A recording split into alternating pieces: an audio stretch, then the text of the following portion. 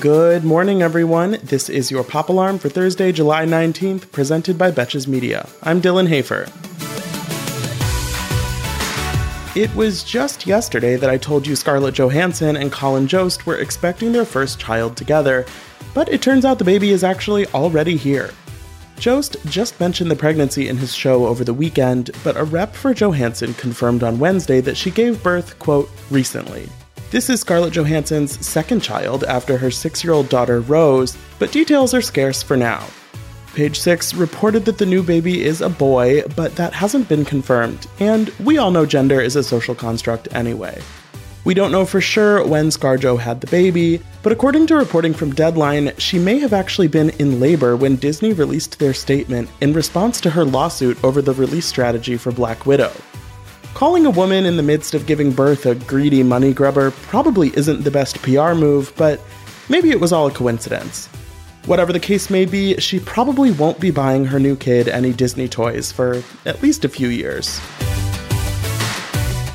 Johnny Depp and his ex-wife Amber Heard are still battling in court more than 5 years after they filed for divorce, and things aren't even close to getting resolved.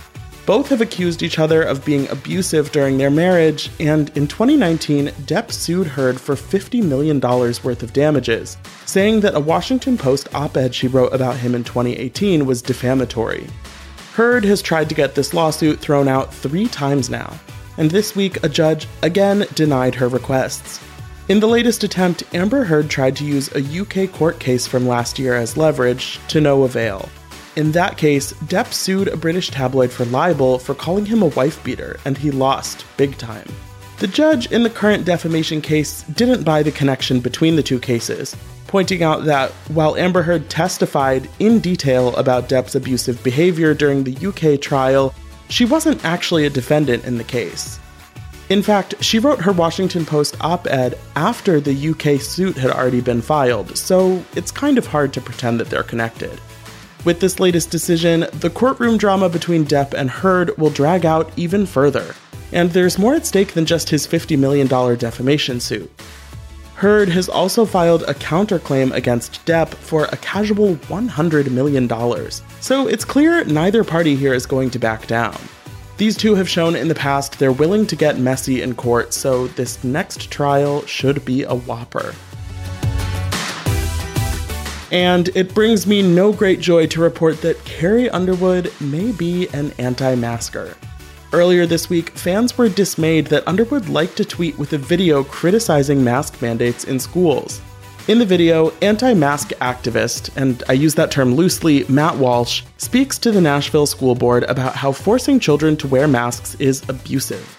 Let's just say the message of the tweet and video aren't subtle.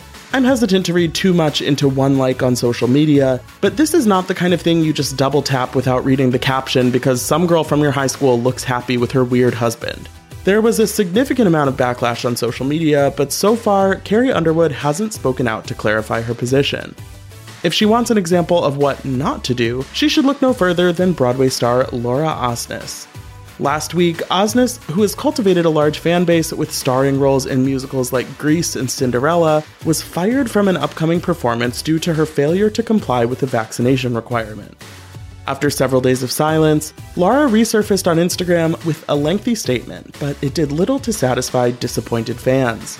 Rather than apologize or produce a legitimate reason she is unable to get vaccinated, she complained about her privacy, cited a general lack of trust in the vaccine, in addition to citing widely debunked concerns about the COVID vaccine leading to infertility. And of course, comments on the post were disabled. Carrie Underwood, we're rooting for you. Please don't make me take Before He Cheats off my pregame playlist. For more Pop Alarm, be sure to rate, review, and follow the show wherever you listen, and you can follow me on Instagram at Dylan Hafer for more entertainment stories. Until tomorrow, I'm Dylan Hafer, and now you're pop cultured.